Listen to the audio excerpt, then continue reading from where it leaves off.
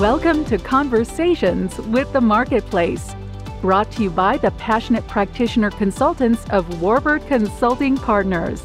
Our conversations with the marketplace are designed to provide access to innovative and entrepreneurial financial leaders from across the country. We hope that by listening to their experiences, you might take away a few items that can shorten the learning curve, be easily implemented, and facilitate financial improvement at your organization. Our goal is to educate, entertain, offer new perspectives, and inspire you to take action. Without further delay, welcome to the conversation. Good afternoon, and welcome to this special presentation brought to you by the Financial Advisory and Debt Management Practice Group at Warburg Consulting Partners. My name is Jim Gravel, and as a director and senior CFO consultant with Warburg Consulting Partners, I would like to thank each of you for participating in this presentation on debt management in a crisis. We want to thank you for trusting us with your most valuable resource, and that's your time. Our goal is to provide you with access to innovative and entrepreneurial financial leaders from across the country. I wish I had had access to these resources in 2008, when the Great Recession caused challenges with our bond covenants and resulted in a technical default. It worked out okay, but it was a long and very painful process. It is our hope, my hope, that by listening to the experience of our panelists today, you might take away a few items that can shorten the learning curve, be easily implemented, and facilitate financial improvement at your organization. Warburg Consulting Partners is composed of practitioner accountants. We've been in the trenches. Our team has decades of experience performing every function within the financial management of a hospital or health system. This seasoned experience allows us to relate to your concerns, to your opportunities, and to the frustrations that you as a hospital leader or team member might be experiencing. Warburg's Financial Advisory and Debt Management Practice Group has worked with hospitals of every type and every size. This diverse experience enables our practitioners to customize solutions that fit your culture, address your specific situation, and satisfy the various stakeholders. But before I get started, a couple of housekeeping items. The recording of today's webinar will be sent to each of you via email approximately an hour after the event's concluded. If you desire a copy of the slides, please request those using the chat function on the right-hand side of your screen. All of you listening in will be muted during the webinar. However, if you have questions, please submit them by the chat function, and we will ensure that your questions get answered by our panelists after the webinar. I am joined today by my colleague at Warburg, Ron Long. Ron will be the moderator for our question and answer portion of the panel discussion. The focus of this discussion is on a question that is on many healthcare financials leaders' minds today. And that question is, what are the best options to cope with financial distress at our hospitals caused by a pandemic or other outside events? Many of us who spend our career in healthcare believe that a direct approach in communicating with the investor community is the best approach. This has been my experience during the 35 years in the industry and as a hospital and system CFO. One of the benefits we have at Warburg is working with hospital specialists across the country. And these skilled experts, the ones of which you'll be listening to today, are committed to provide the best advice, counsel, and strategy to healthcare organizations to ensure their financial viability and your long-term growth. We are thrilled to speak with 5 such individuals today. First of all, I'd like to introduce Marcy Lash. She's from the investor community. Marcy has been a vice president and municipal credit analyst with T. Rowe Price since 1989, focusing exclusively on not-for-profit hospital systems. She is responsible for $4.8 billion in asset under management, comprised of 150 separate healthcare credits across the rating spectrum. Welcome, Marcy. Next, I'd like to introduce David Cates. David is a partner and co-practice group leader of Chapman & Cutler's Public and Health Education Finance Department in Chicago. His practice is focused on tax-exempt and taxable financing for nonprofit entities. He has worked as a bond counsel and several other related legal advisory roles. He's a graduate from the University of Washington School of Law. Welcome, David. I am pleased to introduce Gordon Gendler. He is with UMB Bank. Gordon is a senior vice president and workout specialist with the corporate trust division of UMB. He is an attorney and has worked at Wells Fargo and with the law firm Dorsey Whitney in Minneapolis, graduating from the Minnesota School of Law and the Michelin Hamlin School of Law. Welcome, Gordon. I would also like to introduce Ian Hamill. Ian is a member of the Mintz-Levin law firm and part of their bankruptcy and restructuring team. He maintains a national restructuring practice where he represents indentured trustees, bondholders, note holders, and other sophisticated creditors. He is a graduate from Cornell. And finally, I would like to introduce Bob Yolen. Bob is a senior vice president and senior analyst with Franklin Templeton Municipal Bond Department. His responsibilities range from hospital credit analysis to ongoing surveillance of hospital-related transactions. He joined the company in 1989 and holds an MBA from Santa Clara University. Welcome, Rob. We are indeed honored and privileged to have such a distinguished and experienced group on our panel today, each an expert in the field. Before I turn it over to Ron, I wanted to provide some details on a unique and exciting bonus for participating in this webinar today. Each of our experts sat down for an extended interview to expand in depth on many of the points you'll hear addressed today. These masterclass sessions are available upon request and are packed with insights, experience, and examples from each of our panelists. I've listened through them and they are very, very well done and very informative. At the conclusion of our conversation, I will return with a few final comments and details on how you can get access to these masterclass sessions. But at this point, I'd like to turn it over to my colleague, Ron Long, for the commencement of our conversation today. Welcome, Ron. Thank you, Jim. Let's begin the question and answer period with Marcy Lash from T. Rowe Price. Welcome, Marcy, and thank you for joining us today. The first question for you is, how do you think hospital executives, particularly financial executives, should view their roles with bondholders, especially institutional bondholders? Yes, thank you, Ron. I appreciate the opportunity to join this webinar today. So we as institutional bondholders see ourselves as long-term partners with all of the institutions in which we invest. T. Rowe Price, as many of our counterparts on the buy side, are not quick bond flippers, but we're generally long-term buy and hold investors. We typically buy 30-year bonds and we hold them until maturity or until they're called in most cases, unless there's a compelling reason to sell the bonds or if we need to raise liquidity to meet redemptions in our funds. But as long-term holders, we really see our goals as completely aligned with those of the hospital. We would like to see the hospital succeed operationally and financially so that our investment can provide a good return to our investors. And of course, hospital management wants the facilities to succeed so that they can continue to provide quality healthcare services to their community. So towards the goal of building this partnership, we see frequent and thorough communication as absolutely vital. You know, I urge CEOs and CFOs to take our phone calls. And I would point out that we are definitely not looking for material non-public information. That would put us in a very difficult situation. But we really just want a better understanding of the hospital, its position in its market, its strategic plans, and things of that nature. Sometimes we're calling just to get a clarification on a specific number, and sometimes we just want to hear what you're thinking. But the more we understand your particular circumstances, the better investors we become, and the more comfortable we are holding your bonds. And most likely, you'll be back in the market at some point in the future, and all other things being equal, we're more likely to participate in bond issues where we've had a good experience with management in the past than in those bonds where we haven't. Thank you very much.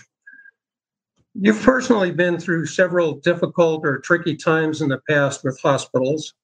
When a hospital or system is facing a technical or actual default, how do you view yourself in assisting toward a win-win situation?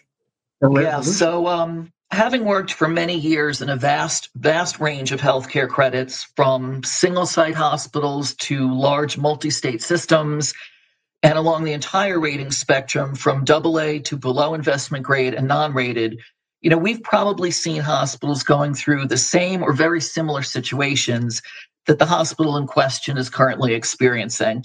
And hopefully we can offer suggestions based on what we've seen others go through that might provide useful for the hospital that we're looking at. I have one example. Many years ago, there was a single state system. They had 6 hospitals, each of which was located in a very challenging market from both a payer perspective and a competitive perspective. And this hospital system was experiencing some financial stress. It appeared very likely that they would not be able to meet their rate covenant and that they would have to call in a consultant. And I, along with other bondholders, met with management prior to the actual rate covenant violation. We discussed what was going on with the system, and we had recommended a consultant that we had worked with in the past that had had success with a very similar situation where there was another healthcare system facing the same challenges. And what actually happened was that the hospital system we were talking to retained this consultant, and the result was a significant financial improvement over the next few quarters. So that was really a win-win situation because the hospital was able to improve its financial situation, and the bondholders were able to see an improvement in the value of our investment. Another example is a hospital that we've spoken to recently that was one of the few remaining small standalone facilities in a rapidly consolidating market. And we began to question the long-term viability of this hospital in this market. So we met with management, we met with several members of the board, and we opened a dialogue with them about considering some sort of partnership or affiliation with the larger systems in the area. And at this point, they have engaged in conversations, and these conversations are ongoing. So these are just 2 examples of where our experience with other hospitals was able to provide input for hospitals that we're looking at now, and that they could use those experiences to their advantage. Thank you for those examples. That's very helpful. As an individual that represents investors, what are your 2 or 3 basic and most important expectations in communications with a hospital approaching or during a financial crisis? We find it particularly important to be kept in the information loop when things are not going well. We certainly understand that the sector can face many, many pressures. When I started at T. Rowe Price in 1998, we were in the first full year of the Balanced Budget Act, which slashed Medicare payments to hospitals and had a disastrous impact throughout the sector. We've been through the implementation of the Affordable Care Act. We've been through some very problematic IT conversions. And of course, currently we're going through an unprecedented pandemic. So, we're sophisticated investors and we can handle difficult news. The worst thing for us is when there is silence from the hospital, when things are going poorly and when the financials look bad. Without any information, the market fears the worst, bond spreads widen out considerably, and we're left wondering what's going on. So the key things that we would really like to know are what challenges you're facing, whether they're sector-wide challenges or things specific to your facility or your market. What are the financial impacts or expected financial impacts of these challenges? What steps you're taking to address them and your expectations for recovery, and then provide us status updates as you work through these issues. Again, there's nothing we can't handle as long as we're kept in the information loop. And as long as we feel like, again, we're your partners, we're part of the information flow, we can become much more comfortable than if we had lingering questions that weren't being answered. That is very helpful. And we appreciate your time today. Don't go away. We may be Okay, back. thank you. Now I'd like to turn to David Cates for a few minutes to get your perspective as bond counsel on appropriate disclosure. Let's talk about what talking to the market means. For municipal securities used to finance projects for hospitals and health systems, can you give us a brief overview of what laws govern the disclosure of information to investors? Certainly, Ron, and thank you again very much for having me. Really excited about this panel and discussion. The federal securities laws, in short, are the laws that, for the most part, there are some state laws, but for the most part, the federal securities laws govern any time a borrower, such as a hospital or health system, is going to speak to the market. There are 2 primary acts, the Securities Act of 1933 and the Securities Exchange Act of 1934. I'll get in a little more detail on those. But the Securities Act of 1933, in essence, they both govern any security that is issued. And the bonds that hospitals and health systems, at least the nonprofit ones, typically issue are tax-exempt bonds, or have issued on their behalf are tax-exempt bonds. And a bond is a security under both of those acts. The good news is that municipal securities, which those nonprofit bonds are exempt from registration under the 33 Act, and therefore we don't have to go through the whole registration process with the SEC, which is a huge pain and a good thing to avoid. However, municipal securities, even though exempt from registration, are subject to the anti-fraud provisions of both the Securities Act of 1933 and the Securities Act of 1934. The 33 Act basically governs the issuance of securities. So anytime you are talking to the market as a part of the issuance, then the anti-fraud provisions of that act apply. The 34 Act governs the secondary markets and disclosures which are made to the market sort of post-issuance, anything else involved in the post-issuance communications. Both of those acts prohibit issuers and borrowers like hospitals from making untrue statements of material facts or omitting to state material facts in the connection with the issuance or information disclosed with respect to securities. And that's going to be an overarching theme here, because you do need to be careful when talking to the market in any instance. To further govern the municipal securities industry, the SEC created the Municipal Securities Rulemaking Board, MSRB for short. Entities promulgated Rule 15c2-12, which most people probably have heard of, that requires that issuers and borrowers to provide continuing ongoing disclosure to investors on an ongoing basis following the issuance of municipal securities. I won't get into how that rule came to be, but the SEC doesn't govern health systems directly, and therefore, or municipal issuers in that regard at all. And so they had to require the investment bankers, who they do regulate, to enter into continuing disclosure agreements with the borrower or municipal entity that is behind the municipal securities that are being offered. That's what is done in Rule 15c2-12. That continuing disclosure agreement is supposed to require that the borrower supply annual financial and operating information, as well as notices of the occurrence of certain events on the MSRB's EMA website.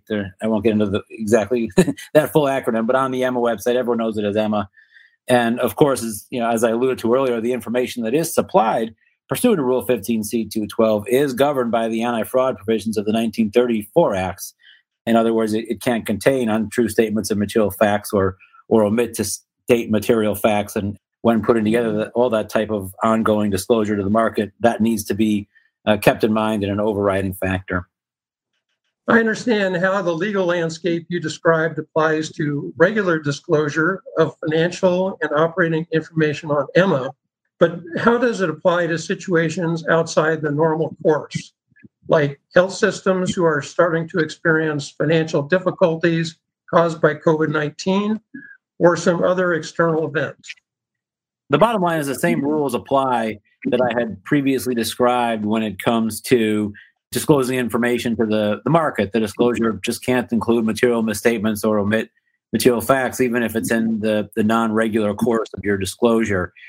The Rule 15c2-12, which I mentioned prior, does include 15 events, as I'm sure most folks are familiar with, that many of which will relate to financial trouble. So when those events occur, you are required within 10 business days to notify the market and have a disclosure on them. Many of those do relate to financial disclosures, such as failure to pay principal and interest on bonds, draws on debt service reserve funds, or the use of credit facilities due to financial difficulties. And in the worst case, when there's a bankruptcy involved, you're supposed to disclose that as well. We're not, thankfully, there for most, for any of my clients anyway, and as far as I know in the industry, where we're that dire that we're hitting any of those real material events. But as you noted, we're in a pandemic, COVID-19. There's a lot of pressure from investors and others in the industry to make some disclosures, to let the market know what's going on with the hospital system in this pandemic. And that's really where the more interesting questions arise, because a lot of my clients, a lot of hospitals in general, have been asking to make voluntary disclosures of these events when they've occurred, just when the hospital system maybe is seeing signs of trouble ahead or the like. And that requires even more care because, frankly, it is possible to create a duty to disclose or to update your disclosures. So if you put together a nice bit on COVID-19, for example, and you go into a lot of detail about what's going on and how it's occurring, the pandemic, frankly, maybe not as much now, or maybe even more so come as the fall wears on, but in the spring for sure, things were changing very, very quickly. And if you create a duty to update, then you are going to have the potential to omit information going forward by not updating that disclosure that you've given to the market. So there are lots of health systems that did give COVID-19 updates in their voluntary disclosures, and you just have to do so in a very, very careful way. I would advise thinking about giving those disclosures as part of your annual or quarterly information that you're disclosing to the market, because that hopefully doesn't create a duty to update that. You're just explaining the situation as you do every time. And the issues that arise there are even more acute if you don't mention COVID-19 and what's going on financially at the health system, because you might have had a great quarter, or the June 30 numbers, for example, are looking great, or the September 30 numbers were pretty good, but we know things have changed with regard to COVID-19 in the fall, and we're back to postponing elective procedures and so forth. And October and November, for example, are really poor months. The financials have taken a dip, and so you can't understand what's going on with regard to the September 30 numbers or the June 30 numbers unless you have further disclosure about the subsequent months. The SEC actually came out, the SEC chairman and director of the Office of Municipal Securities, with a statement encouraging the participants in the municipal securities market to not just post those June 30 or September 30 numbers, or back then it was the March end of March numbers, without explaining what's happened subsequent to those numbers, because a lot of those numbers look rosy and you are potentially misleading the market and having investors trade their securities based on rosy information when it's taken a 180 or a significant dip. I won't get into too much detail on that because I do think I'm running out of time, but listen to the master class that we put together. There is a lot more information on that released by the SEC and what and how you can handle disclosure going forward when you anticipate problems like the COVID-19 pandemic. Great. Very, very good, David. Thank you very much. And we really appreciate your time. And again, don't go away. We may be back to you. Thanks. I'll try not to. All right. So let's transition to a different role in this process, working between the investor community and hospitals in crisis. Gordon Gendler from UMB Bank. Gordon, thanks for joining us and welcome. I think many may not actually understand the exact role and responsibilities of the bond trustee. Would you please describe that role in relation to the following 3 points? First, the goal and purpose of the trustee. Second, a hospital approaching a financial crisis or having just experienced a material negative financial event. And third, a hospital in technical or actual default. Sure. The trustee is the party on the bondholder side, right? Most of the indentures will read that the trustee is the trustee for the benefit of the bondholders. And so UMB or any other trustee is a trustee for the life of the deal. Unlike investors, we can't change our mind and leave. We're in unless and until we find a replacement trustee. So the trustee is in for the life of the deal. And before pre-default, pre-distress, right, all the duties are ministerial. You get money in, you pay money out, you make sure you have the appropriate documents when you're supposed to have them, and you exercise zero discretion, basically. And you make sure that the deal functions as it's supposed to. When some distress comes, the trustee's duties change. Again, it will depend on the terms of the indenture, of course, but most indentures have something that suddenly changes the trustee's role from one of an administrator to one that has contractual duties that look like those of a fiduciary, and may even in some instances call the trustee a fiduciary for the bondholders. So that is something we take seriously, and we are in that. The goal and purpose is to make sure that the parties are talking, that things are happening as and when they're supposed to, and that we're doing the best we can for the bondholders while working with the hospital as well. When a hospital is approaching a financial crisis or has just had some sort of negative event, that's really the time to start talking. My job is described as a workout person, and this is the point at which I think that's the most true, where things can still be worked out. Like something has happened, and the question becomes, what can we do? The best thing I think the hospital can do at that point is start communicating with its bondholders. I just recently got a call from someone, said, we're going to miss our next covenant. I don't want this to surprise anybody. What should I do? I encourage them to post a public call, post a notice on Emma so that nobody's getting information that's not public, maybe material, public information, and that to let people know what is going on. It is always, people's imaginations are worse than the reality a lot of times. So if you won't talk to them, they wonder what is going on that's so bad that they can't tell me. So my first approach is usually if you're having something, if you know this is coming, if you're going to be disclosing it in a month later, you may as well disclose it now. You may as well start the conversation now. It's a bad start to a conversation to say, I need this from you, and I need it right now, even though you haven't talked. So at that point in time, I think the best thing to do is start communicating, if you haven't already been doing it, with your investor group. Let them know what the issue is, let them know how it came about, and what you're doing to correct it. For hospitals in default, and I'll tell you that I don't use the term technical default because indentures don't use that term. There are payment defaults and non-payment defaults, and I think there's a tendency of people to say, well, this is just a technical default, but actually under the indenture, it's a real live default that gives the same rights and remedies and the same cause as a payment default. Now, people likely will want to handle it in a very different way, but it is a default under the indenture, and it is something to be addressed. It probably changes the risk profile of the credit for the holders, and something has to be done. Once we hit that stage, it's really time for people to understand that time and money are both short.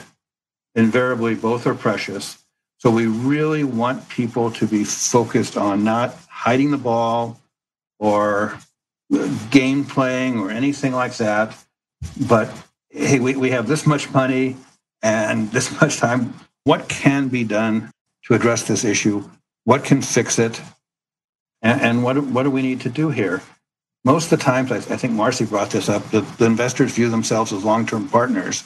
They're not looking to blow things up right out of the gate. That is not the first step for investors in most situations. But you need that working relationship, you need that trust, and you need to start the relationship and start things going. Great answer. Thanks very much. I appreciate your comment about imaginations going wild. That certainly can happen. From your experience, what would be a good example of a positive working relationship with a hospital finance executive that was facing or involved in the workout process? Again, I think it's starting to communicate early. I got a call not too long ago from an executive saying, we need a waiver on this. I think we're going to miss a covenant or two. And I had to say, slow down. Right? What covenants? What happened? I'm not just going to sign a waiver. I mean, that is, I can tell you can take that off the table. I'm not just going to waive defaults because you asked me to. I probably won't do it at all, honestly. We're probably more likely a forbearance, but before we go there, we need to talk. And we spent some time on the call. It started out a little hot because he thought I was trying to reject his request and being kind of unreasonable with it. No, we have to figure out what's right here. We can't simply do that. And we started talking. We realized we were probably closer on things than at least he thought at the beginning. We came up with a path, again, getting the investors involved, telling them what had happened, how they were going to address these issues. And at the end, we ended up thanking each other and working through it in a constructive manner. Very much for your time. And again, don't go away. We may have some more questions. So let's turn to our next panelist, Ian Hamill, about the hospital and crisis process.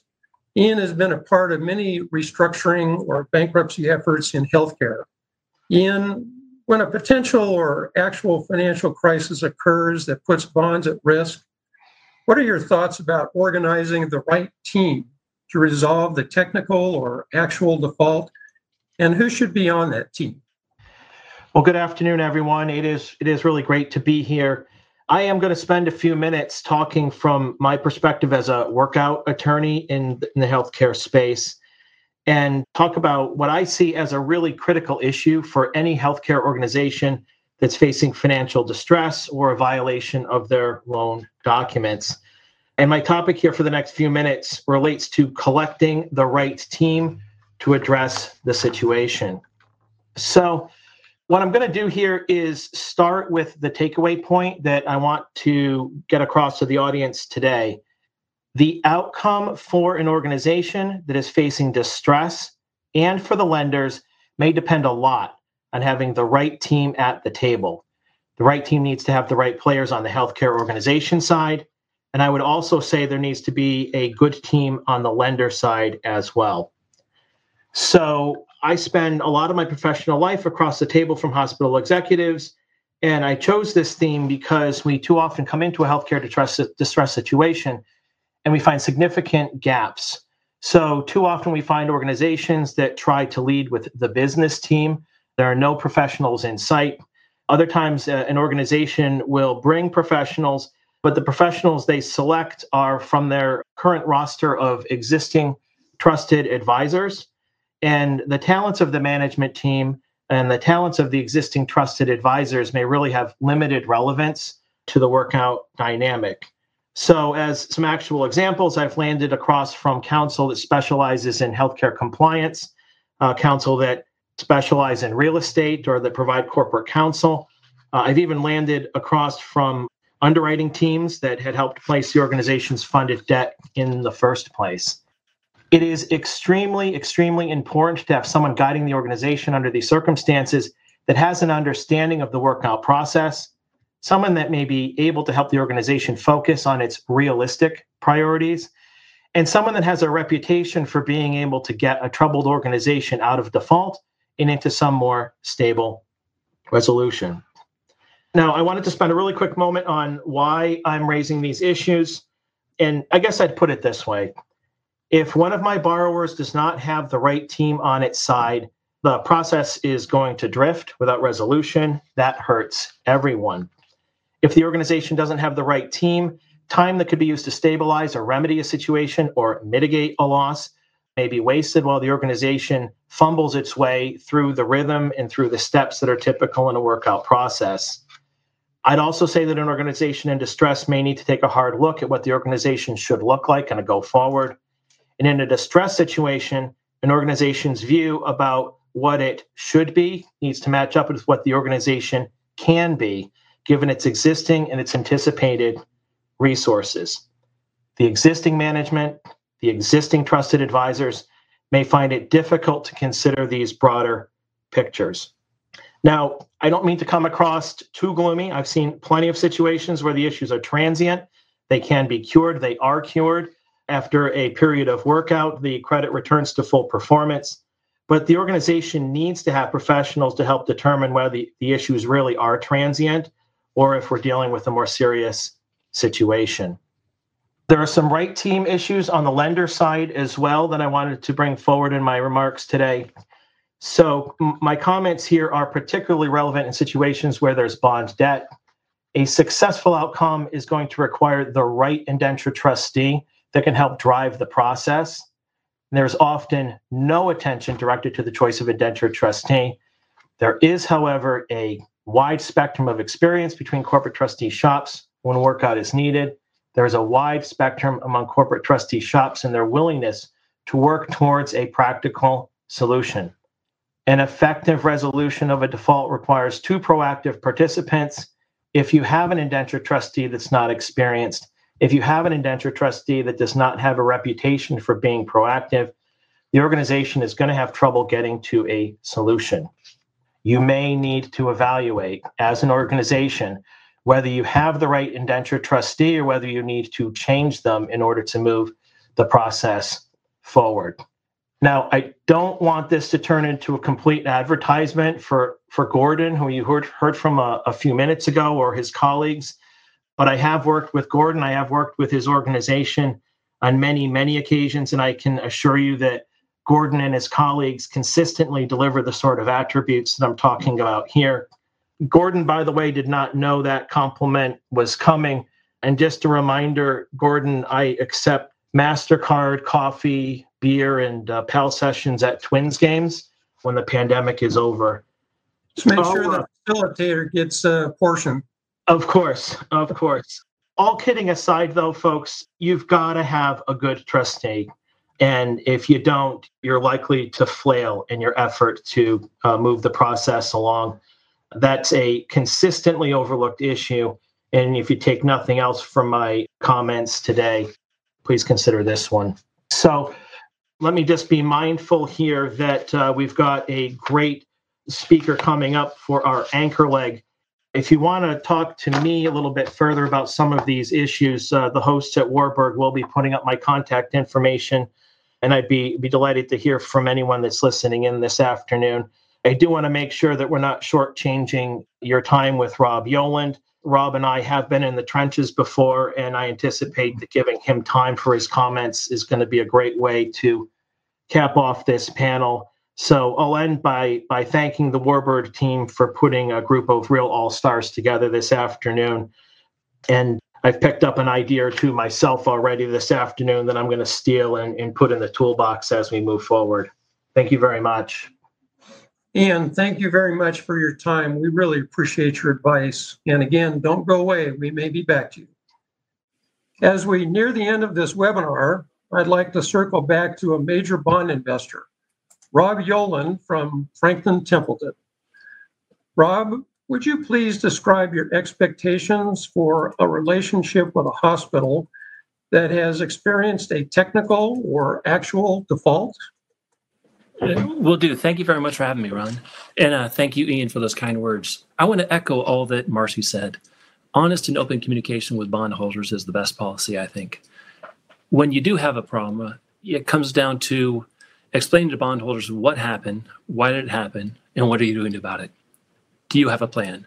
With a technical or actual default, we think an industry call is best. Send out an EMA notice, contact your consultant or investment banker, hold an industry call. Technical defaults can generally be cured by hiring a consultant. I think it's best to have a call with a turnaround consultant and management on the line. We generally recommend transitioning to quarterly calls during that time period from an annual call, if that's what you're doing before. But during this time of stress, quarterly calls we think are best. With an actual default, a missed payment, that's when we start assembling a team that Ian referenced. We start talking to the trustee. We help to hire counsel, hiring appropriate workout professionals. We're generally looking for the trustee and looking at all possible solutions. There is a fear that during this time of stress that management teams will stop communicating with bondholders. And we think, if anything, you should increase communication with bondholders. And we think it's best to lean on your investors. We can help. Many of us have years of experience in a network of professionals that can be very helpful in a crisis. We've been through many credit cycles, including covenant violations, distress, payment defaults, bankruptcies. Pandemics are new, but the options to deal with those problems are not new. Rob, for that insight, we appreciate that. Given the financial impacts of the pandemic on hospitals, how can hospitals best work themselves out of the problem? I'd say it starts with an honest and open assessment. Generally, hiring a consultant is the best way to go. Have an additional set of eyes review your plans, and then communicate with bondholders. Set up an industry call. I think that's best practices. Hold quarterly calls. I think actually if you can have an investor meeting, I know during the pandemic and during this crisis, there will not be in-person investor meetings, but I think that is extremely valuable as well. But hold quarterly calls and issue financial statements with a thorough MD&A. Excellent. Good insight. Would you also please outline your expectations for open and direct communications with investors? Yeah, I think under normal circumstances, quarterly financial statements we get quarterly financial statements, annual audits with balance sheet, income statement, cash flows on those quarterly statements, utilization stats, payer mixed information, physician info, market share info, I think are best practices. A thorough MD&A that outlines reasons for increases and decreases are excellent. 90% of our conversations are one-on-one with management teams, not industry calls, but just calls with myself and the CFO generally. I'll call and email or schedule a call, and it's generally free form. We talk about general updates, what's happened from the prior year when I spoke to them the year previous. We focus on strategic plans, their financial results, upcoming capital projects. COVID has added a reason for greater detail, and so we do need in the MD&A kind of what you received in CARES Act funds. How much have you received during different time periods of the CARES Act funds, I think is helpful. Medicare advance payments, what are those? Any increase in lines of credits or draws on those lines of credits? Bank covenants and tests that may differ from my MTI. Utilization on a monthly basis, I think, is best practices right now, too. And that's mostly through COVID. We want to see admissions, observations, inpatient surgeries, outpatient surgeries, ED visits, urgent care visits, net patient revenues. Anything like that is helpful so we can see the trough in March and as it picked up back through June. And every geography is different. So we're seeing different spikes in different areas. And that's helpful to see on a hospital by hospital basis because we own a lot of different credits. We read the local newspapers when we can, but we just don't have the information that you guys can provide to us. And then how are you dealing with that? Are you furloughs, reduced travel, conversion to telehealth? How did that go? Cuts in capital, the budgets versus forecasts are extremely helpful. All of that is really helpful for us. So I think if you could put yourself in the shoes of an investor and say, what would an investor want to know? I mean, you guys have large portfolios. You try to keep track of the investments you make. We're looking for the same type of thing. But most importantly, keep the dialogue open. And many of our largest holdings, we have very good relationship with management, and there's a reason for that. Thank you, Rob. That was very helpful. And thank you for your insight and your time today. Please don't go away. We may have some additional questions towards the end here. We've got a few minutes left, and I'd like to do some quick lightning round of questions for each of our panelists. If you could keep the answers to less than a minute, actually we have some additional time. So let's start with Marcy. What would you like to see contained in a routine communication that is different from? Well, quite frankly, there's really nothing significant that we would like to see that's different from what's contained in most rating agency reports. But what we would like to have is access to the same information as the rating agencies. Very often a hospital provides budgets, projections, or capital spending and debt plans to the rating agencies, and this information has not been made public to the bondholders. And it really doesn't make sense to me that a rating agency should have more information than the investors that have real skin in the game and have collectively loaned the hospital perhaps hundreds of millions of dollars. So we're not asking for any special treatment, but we certainly want to be treated equally.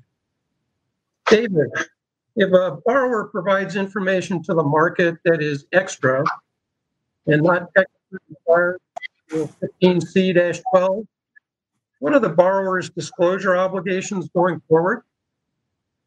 The information is, material and non-public. Then we would recommend that the borrower go ahead and post that information on EMMA so that you don't have a selective disclosure situation. I'm pretty sure actually, as was mentioned before, the investors don't want to have material non-public information that does restrict their ability to trade with regard to the security. So it's in everyone's best interest, both sides, investors and borrowers, to go ahead, if you've given material non-public information to one investor in a call or whatnot, to go ahead and post that on EMMA so all the world can have it as well. Gordon, how can a trustee help a hospital get through a financial crisis and or a covenant violation without activating the most severe portions of the workout provisions in the bond indenture? Yes, first of all, we're usually not looking to activate the most severe provisions of the bond indenture. They're costly, and it's usually not your best return for the investor. So at this point in time, we're probably working together, and it is sort of understanding that, we may not see the world exactly the same, but we both want the hospital to succeed. So we'll be asking for things like maybe a consultant, maybe those sorts of things. And I think it's time to try and work together at the beginning, to listen to what those requests are, to say yes when you can, to not be defensive, and to work together to provide the information. Sometimes it's hard, right? This is a very busy time for the hospitals, and we're asking them for a little bit more. I get that, but and I will talk to people about ways we can help and ways we can do that. But it is the information that the investors are asking for and the trustees asking for is probably necessary to getting something done short of the big event that no one really wants. Ian, what would you advise our listeners not to do when assembling their team to assist with a technical or actual default situation? I'm going to give you 2 quick answers on it. The first one relates to the selection of whoever is going to lead the process. Can't emphasize enough, it's not a good idea to hire a bulldozer. Any organization in distress obviously needs someone who's going to be a good steward of the organization's legacy and its priorities and its interests.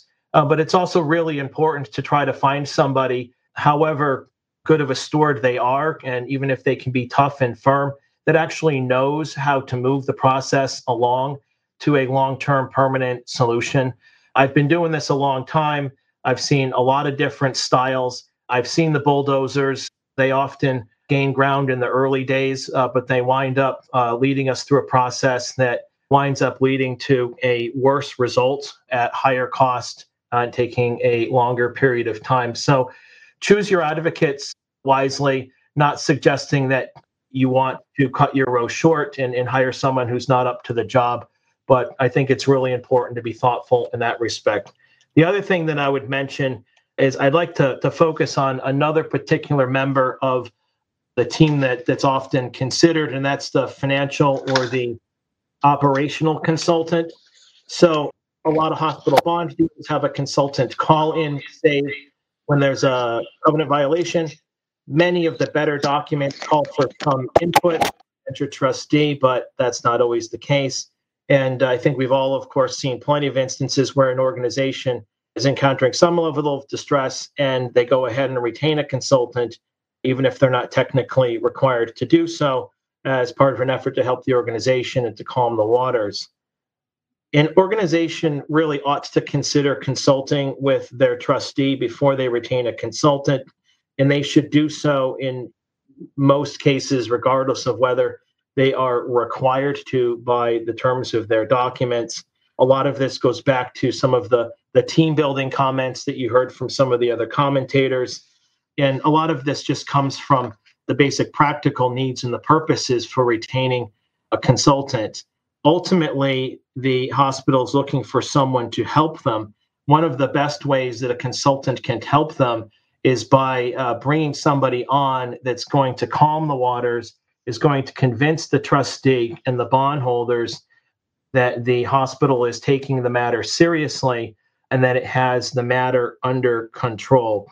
If an organization barges forward and hires a consultant without any consultation, it's entirely possible they might make a good choice. It's also entirely possible that in addition to getting off on the wrong foot, when you're entering a situation when you may be asking bondholders for patience, for forgiveness, or for some kind of other relief, it's also a situation where you could bring somebody forward that's not going to command the respect or the comfort from the bondholders, and you're just going to engage in a process that's wasteful in terms of time, runway, dollars, and is otherwise unproductive. Thanks, Ian, for your insight. Rob, from your years of experience in credit surveillance and without using any names, please give our audience an example of an excellent relationship that you have had with a hospital or health system and why it was excellent. Yeah, there are a few different systems and hospitals that we have, quarterly calls with. They have a very solid MD&A. They are very thorough in their presentation on a quarterly basis. And then they are very willing to meet with us on a one-off basis. And I think those one-on-one meetings are invaluable. And actually, I like the in-person meetings best if we can do it. But those one-on-one meetings are invaluable where we can sit down with management and they answer all of our questions specifically as opposed to, you're in a queue and you get to ask one question, then you wait to ask a second. Those one-on-one meetings, I think, are really valuable. And so I would encourage everybody to meet with our investors as they can on a one-on-one basis. I love doing site visits. I love to sit down with the management team, see their facilities, see what the bond proceeds were used for. And I think in this environment, those honest and open communications have really made a big difference in our willingness to continue to hold bonds through turmoil. So I would say, continue to communicate. Thank you, Rob. We appreciate your insights. I wonder if we can go back to David. David, are you still there? Yes, I'm here. Can you hear me? Yeah, would you mind answering one more question that we didn't have time with before? Oh, sure. Happy to do it. So many of our listeners probably receive direct phone calls from investors with questions relating to the hospital or health system's current performance, especially when something such as COVID-19 is affecting the entire industry. Are borrowers allowed to talk to investors when they call, especially if they're calling about information directly or indirectly related to what's been posted to Emma? In effect, what should a borrower do when an investor calls?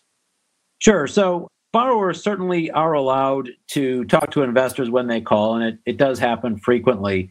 However, there is the risk of talking to investors individually and providing them either selective disclosure, as we talked about earlier, or making some misrepresentations in the conversation. So it is very important, I believe, to take a few precautions and put in some protocols when it comes to talking to investors. Number one, whenever an investor calls, I think that you should have one designated person who's sort of the investor relations individual that will talk to an investor when they call. That person should have an understanding of the what you should and shouldn't do and how to handle those types of conversations. Could be anyone within your organization. Sometimes it's a CFO or a treasurer or a designated compliance person. But that's very important to have those protocols in place and have an understanding of what you should say and shouldn't say. The key here, though, is to keep yourself within a conversation that is either in the public already or if you will, very close to public information so that you're not giving away any material non-public information. So stick to the disclosures you've made either annually or quarterly when talking to an investor. A lot of times that is hard. And what happens is an investor asks you a question that would elicit material non-public information. And sometimes several investors will ask the same question. So it's important to the market.